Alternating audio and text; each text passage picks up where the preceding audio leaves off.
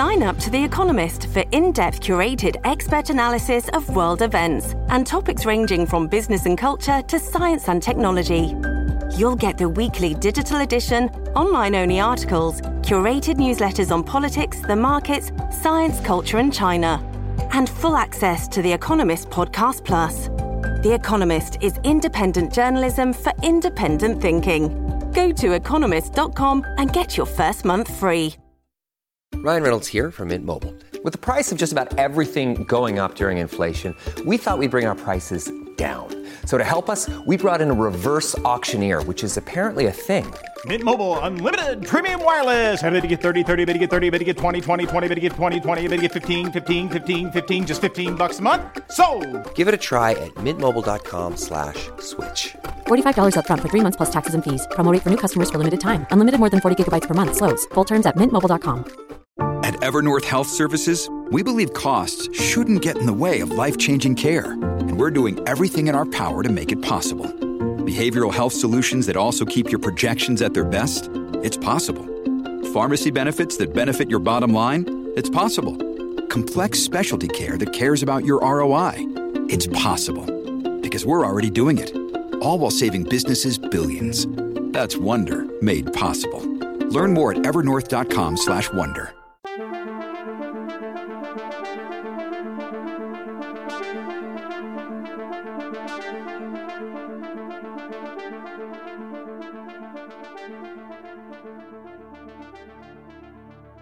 The Russian invasion of Ukraine has created a military stalemate, perhaps soon to be called a quagmire, and a humanitarian crisis of a magnitude last seen by Europeans during World War II. NATO leaders are preparing for a long conflict and one that may involve chemical, biological, or nuclear weapons. Meanwhile, Russians are fleeing their country or resigning their official posts out of opposition to the war and their roles in it. Thousands have been arrested for their opposition to the war in Russia. What comes next after the NATO summit and the plans to strengthen troop deployments to NATO's eastern flank at the very borders of Russia? Welcome to International Horizons, a podcast of the Ralph Bunche Institute for International Studies that brings scholarly and diplomatic expertise to bear on our understanding of a wide range of international issues. My name is John Torpey, and I'm director of the Ralph Bunche Institute at the Graduate Center of the City University of New York. We're fortunate to have with us today Kadri Liik, who's an Estonian journalist and political analyst with the European Council on Foreign Relations. She focuses in her work on Russia, Eastern Europe, and the Baltics, and she was recently in Russia in the late 2020. Thank you so much for joining us today, Kadri Liik. My pleasure. Thanks so much. So let's start with the NATO summit, which has just concluded and its consequences. I mean, what did the NATO leaders agree to at this meeting, and where do you think things go from here?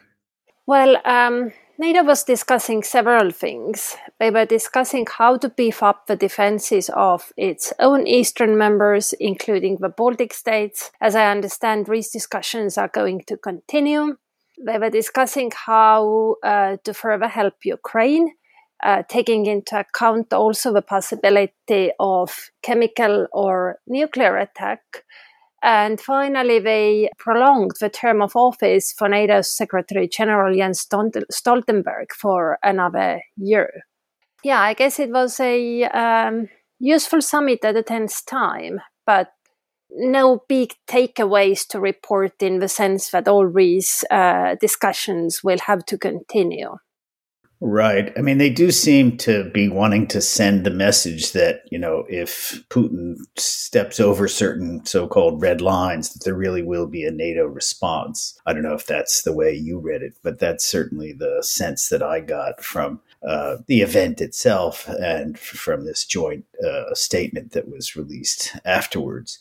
But I mean, all of this, I guess, in part depends on what is the real military situation. And as I mentioned in my introduction, the term now that seems to be applied pretty widely to what's happening is that there's a stalemate going on, that the heroic Ukrainians have, responded to this attack on their country in an unexpectedly, successful way, and are at least holding off the Russians and sort of defeating the what seems to have been the original battle plan, which is to have kind of made a lightning strike, so to speak, and to take over Kiev fairly quickly and the country as a whole within a relatively short time. And none of that seems to be happening. So, maybe you could comment on whether you think that's an accurate rendering of the situation on the ground and what you think the consequences of that may be.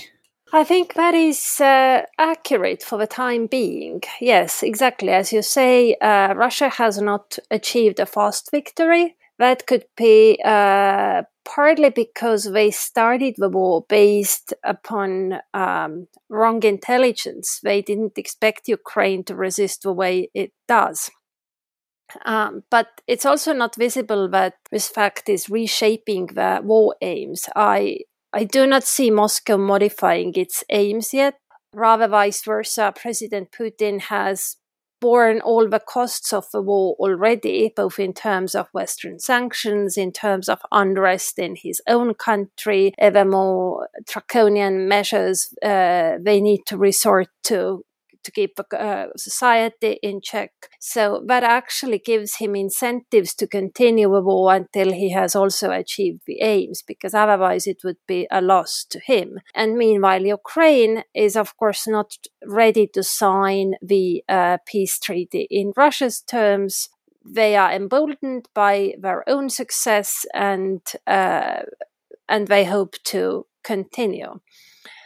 So, yes, it is tragic in the sense that so many people are suffering, so many people are dying, but it is hard to see how this could be stopped until one of the sides gets decisive advantage on the battlefield that would allow it to dictate the terms of peace. For as long as we are not there, I cannot see that war stopping. Well, that's certainly a worrisome evaluation of what's happening, but it's consistent with what President Joe Biden said, I guess yesterday, to the effect that, the Europeans have to get prepared for this to be a long conflict. I mean, I don't see any of the kind of battlefield advantage that you've just referred to taking place in the near future. And what appears to be in the offing is a kind of, siege, besieging of Ukrainian cities, of Kyiv in particular, and, lots of deaths. And of course, in the meantime, enormous numbers, growing numbers of Ukrainians leaving the country. Apparently, between the internally displaced, there are about 6.5 million internally displaced and another 3+ million. So nearly 10 million or something like 10 million displaced Ukrainians, many of them heading into parts of Europe, including, I guess, Estonia. So, that may indeed itself be part of the strategy, right, is to create this enormous refugee crisis. So I guess the question is, to what extent do you see the possibility of this kind of battlefield advantage, and how would it come about? I guess Russia has still reserves. In fact, they are about to reserve of new intake into the army. The conscripts whose training period ends on 1st of April, they can now join army under contract. So my colleagues who focus military affairs, they suggest that yes, Russian forces might be tired and demoralized, but there are some fresh ones coming. And Ukraine, they are doing very well, but even so, they have difficulties too. They have lost many of our fuel depots. These have been burning one after the other after Russian strikes. They have lost equipment. It is a struggle to resupply Ukraine with the speed that is needed from the west through from Poland, from Romania. So at the moment, you would still expect Russia to slowly gain upper hand. Though that said, certain tasks they have set to themselves, such as conquering Kiev, will probably prove impossible, because for Kiev you'd need many more people than Russia will have even after 1st of April, when new people will have entered the army. So yes, I think it will drag on for long. As concerns refugees, I do not know if it has been Russia's calculation to create another refugee crisis that would upset political balance in Europe. But even if it was, I don't think that is succeeding, because Europe is very happily and with amazing helpfulness receiving Ukrainian refugees. It is not opening up the sort of cleavages among societies as did the previous refugee wave from Syria. And yes, I think I need to apologize to the Syrians. Ukraine, it is somehow, it feels very logical and really the only possible thing to do, to give shelter to these people and offer them work and so forth. So I can see that also the European countries that were not eager to receive Syrian refugees in 2015, they are now receiving Ukrainian refugees in great numbers and without a complaint. So it is a burden to social systems, etc. But on societal level, so far it seems to be mobilizing societies rather than splitting.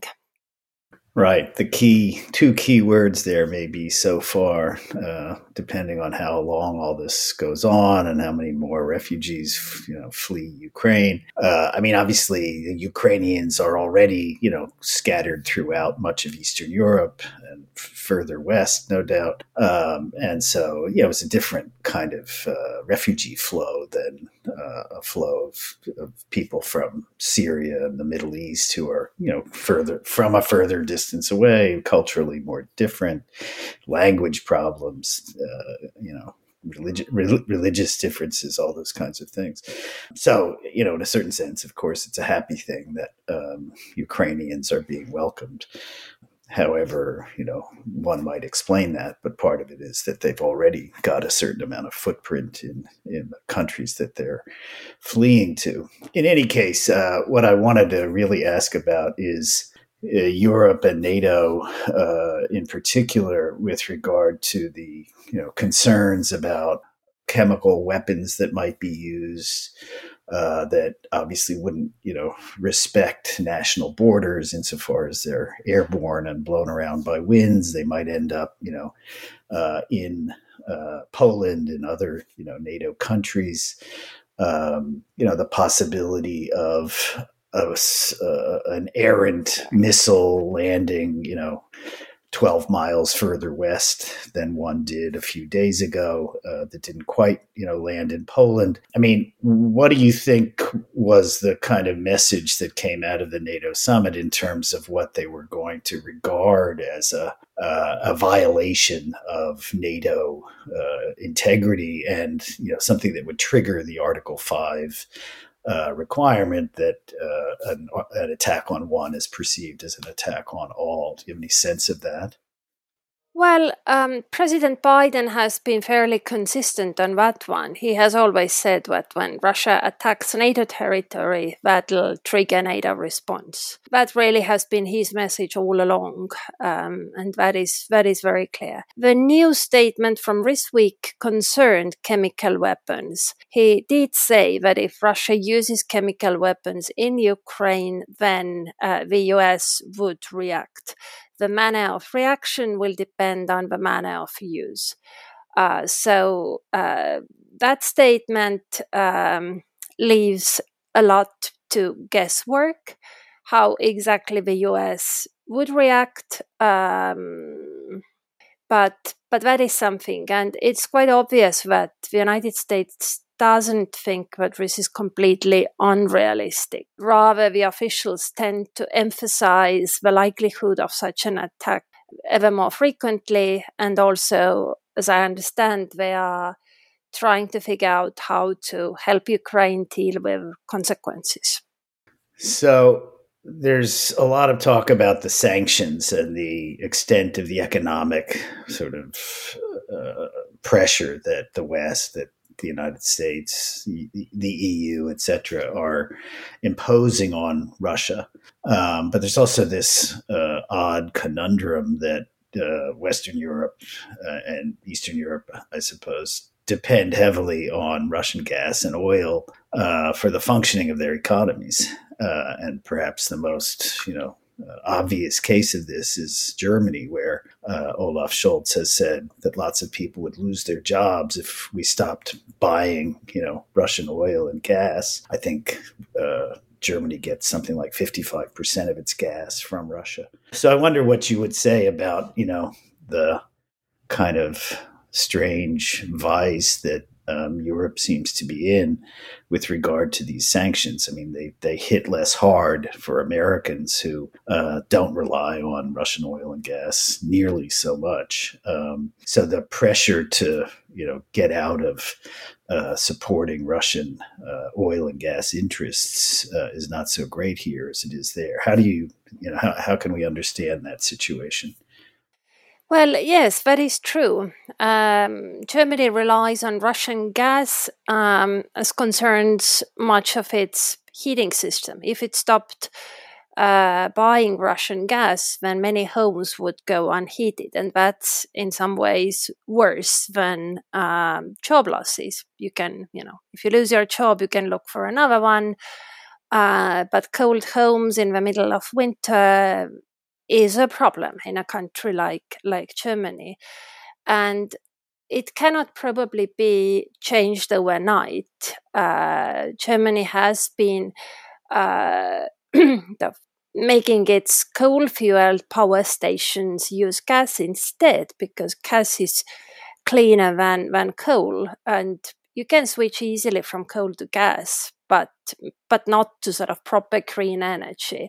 It's impossible to use wind power or solar power for that, just like that.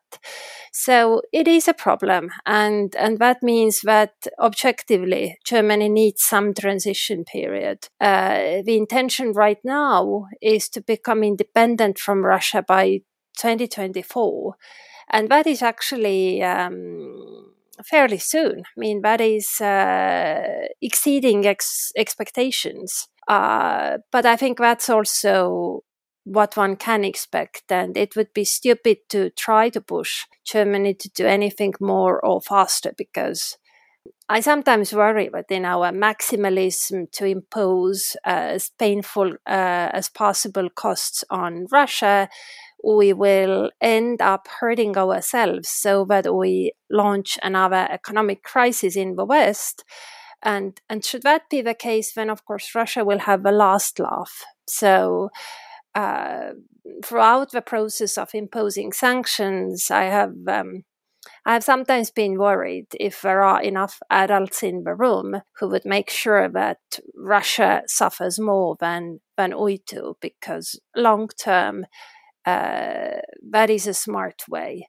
The West needs to suffer somewhat. So none of these sanctions are cost-free, and I don't think anyone disputes the need for some hardship. But one should keep an eye on proportions. Absolutely. So maybe you could tell us a little bit about what you think is going on in Russia. I mean, there's of course a major debate going on about, who might put pressure on Putin to change course, whether it's the oligarchs, which I think are mostly dependent on Putin rather than the other way around, the Siloviki, these sort of regime insiders who are believers in kind of Putin's project in general, but maybe not in this particular undertaking. And then I mentioned in my introduction the fact that many Russians are leaving the country feeling like, there's no country left for them to live in. The resignation of various important figures in media and government, Anatoly Chubais, a former Yeltsin associate who's resigned his post because of his, disagreements about the war. Could you tell us, how you think things look in Russia, and are they, how are the sanctions, biting ordinary Russians? Well, Russia is another country from what it was a month and a half ago. That is no exaggeration. It has moved from authoritarian country to a pretty totalitarian one. Sometimes, punishments for disagreement are harsher than in the Soviet Union. You can see that, but also in terms of economy. Russia has moved backward, sometimes close to 30 years in terms of what its economy is like and what are the things that are available in Russia. And really the whole branches of economy are simply disappearing. Closure of Instagram, that was of course done by the Russian authorities, not by the West. But that actually means that many people have lost their sort of internet-based livelihoods, be it as bloggers, or some have used, very many have used Instagram for marketing. And, they are not useful as consumers for big advertising platforms anymore. So sort of big de-digitalization happening. Ever more restrictions also on media freedom. So it's a sort of new, it's not exaggeration, I think, to say that a new Iron Curtain or a new curtain of, I don't know of which material is descending, because it is ever more hard to reach Russian information space from here. Being a professional Russia watch, I need to follow the news, but it's technically hard because both sides have made difficulties, and it's the same for them. And soon it will affect consumer goods that are available, production chains, everything. So it is really major deglobalization in some ways, and I think the full consequences of it will only slowly emerge. I'm not sure that we are even aware of all the consequences we are going to see. But as concerns the political climate and society, I'm not sure there is anyone who could stop President Putin now, because the people who could have told him that this war is a bad idea, they're very few. Basically, defense chiefs, the defense minister and chief of general staff, maybe heads of FSB, which is domestic intelligence, and SVR, foreign intelligence services. But that's it. And if they didn't say so in the run-up to the war, then I don't think that they will be able to say so now, especially given that the war is not going as well as it should, and Putin might well think that this is their fault. So that actually creates incentives for them to double down and try to deliver what is expected from them. And society, I'm afraid, is also powerless. Indeed, many are leaving. While it is still possible, for the first time, there is serious talk about Russia not allowing people to leave for much longer. I wouldn't be surprised if it comes to that. Yes, at the moment I don't see light at the end of the tunnel. Longer term, of course, it is clear that Putin's regime has entered its final stages. Up until February, I was wondering if Russia will find an evolutionary way out of the Putinist phase of its politics, or will it be some sort of revolutionary shake-up? And I had no clear answer. Now I think it is quite clear that this is a dead end, and at one point it will result in a major shake-up, but that could still be many years down the line. I see. Well, that's not a very encouraging diagnosis, I'm afraid, but I'm sure you knew that. And it suggests that, what's going to happen is going to happen really outside of Russia on the battlefield or at the negotiating table, but not really so much within Russia itself. But apropos outside of Russia, I mean, one of the things that has been interesting is in sort of collateral reaction to this invasion has been the effects on populism in Eastern Europe and elsewhere. So the question is sort of what are the consequences of the fact that Putin has now made himself and Russia kind of international pariah, whereas he used to be this kind of point of reference for populists who, wanted to sort of criticize the regime that they, the country, the government of the country that they were living under.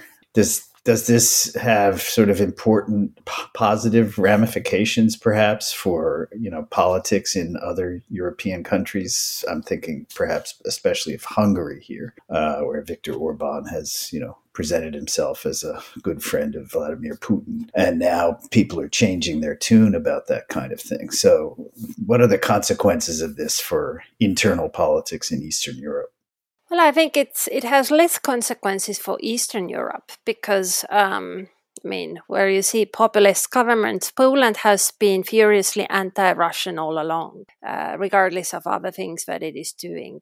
And Hungary, yes, Hungary is positioning itself as friend of Putin, and they continue doing so, even now. Why? That's beyond me. Hungarian politics is something that I fail to understand and have always failed. Very funny country, though Estonia is supposedly related. But I think this war might be, having its impact on politics elsewhere. In France, I think the outcome of a presidential election is now fairly certain. Macron's chances have gone up, and everyone else's, including Marine Le Pen's, have gone down. So, there you can surely see how it has constraining effect on pro-Russian populists. But then again, on other populists, it can also have of emboldening effect. Look at Boris Johnson, who is actually benefiting from what is happening. Everyone has forgotten the crisis he had about Downing Street parties, and now he is trying to position himself as a principled leader of a Western country fighting Russia, and succeeding to some extent. So, there are effects, but these really depend from country to country. Understood. So perhaps just a final question. It seems to me that your analysis is basically suggesting that we're in this for a long time, but any thoughts about, near-term developments? Zelensky seems to be pleading really for negotiations to take place, and Vladimir Putin seems to be simply uninterested in negotiations. And insofar as that's the case, everything I see suggests that everybody sees the situation as one in which Putin is really kind of in the driver's seat. Our position is relatively reactive. Is there anything that can be done to change that calculation? Well, there are negotiations of sorts happening, but I don't think we should expect much from Rose. And yes, Zelensky stresses that he's open to negotiate, and he's actually also ready to concede some ground. For instance, promise that Ukraine will never join NATO. That actually he was ready to do also without the war. So for that, Putin never needed to launch that war. But of course, for as long as Ukraine is successful on battlefield, I am not sure that even the society in Ukraine would be ready to accept even the peace terms that Zelensky might offer. So Zelensky is also under pressure, both from Russia and both from its own society. And that is why I think that this war will continue for a while more, at least until the balance tilts so that it becomes visible what the realistic terms for a peace deal will be. And then, of course, after that, it will continue in another form for as long as Putin remains in office. And that's already probably standoff in the shape of sanctions, restrictive measures, and mostly between Russia and the West. President Biden has been signaling to Putin that when he ends the war, some sanctions could be lifted, having in mind probably restrictions on central bank reserves, etc., the really tough measures. But I think the relationship between the West and Russia will never go back, and it will not resume a sustainable cooperative model for as long as Putin is in office. I mean, we are now really talking about regime change in Russia. For as long as the ideas that stand behind this war keep being the guiding ideas of Russian politics, for that long the West will have the incentive to weaken Russia by sanctions of various kinds, financial, technological, etc. And I think that will continue for a number of years. I'm not sure exactly. I think it was Ivan Krastev who said, we're in Vladimir Putin's world now. And it sounds like you largely agree with that. Not to put words in your mouth, but it does seem like we're probably going to be in this for a while. And we're going to need sober analyses such as yours. So I want to thank Kadri Liik for sharing her insights about recent developments in Ukraine and Russia. Remember to subscribe and rate International Horizons on SoundCloud, Spotify, and Apple Podcasts. I want to thank Osvaldo Mena Aguilar for his technical assistance, as well as to acknowledge Duncan McKay for sharing his song International Horizons as the theme music for the show. This is John Torpy saying thanks for joining us, and we look forward to having you with us for the next episode of International Horizons.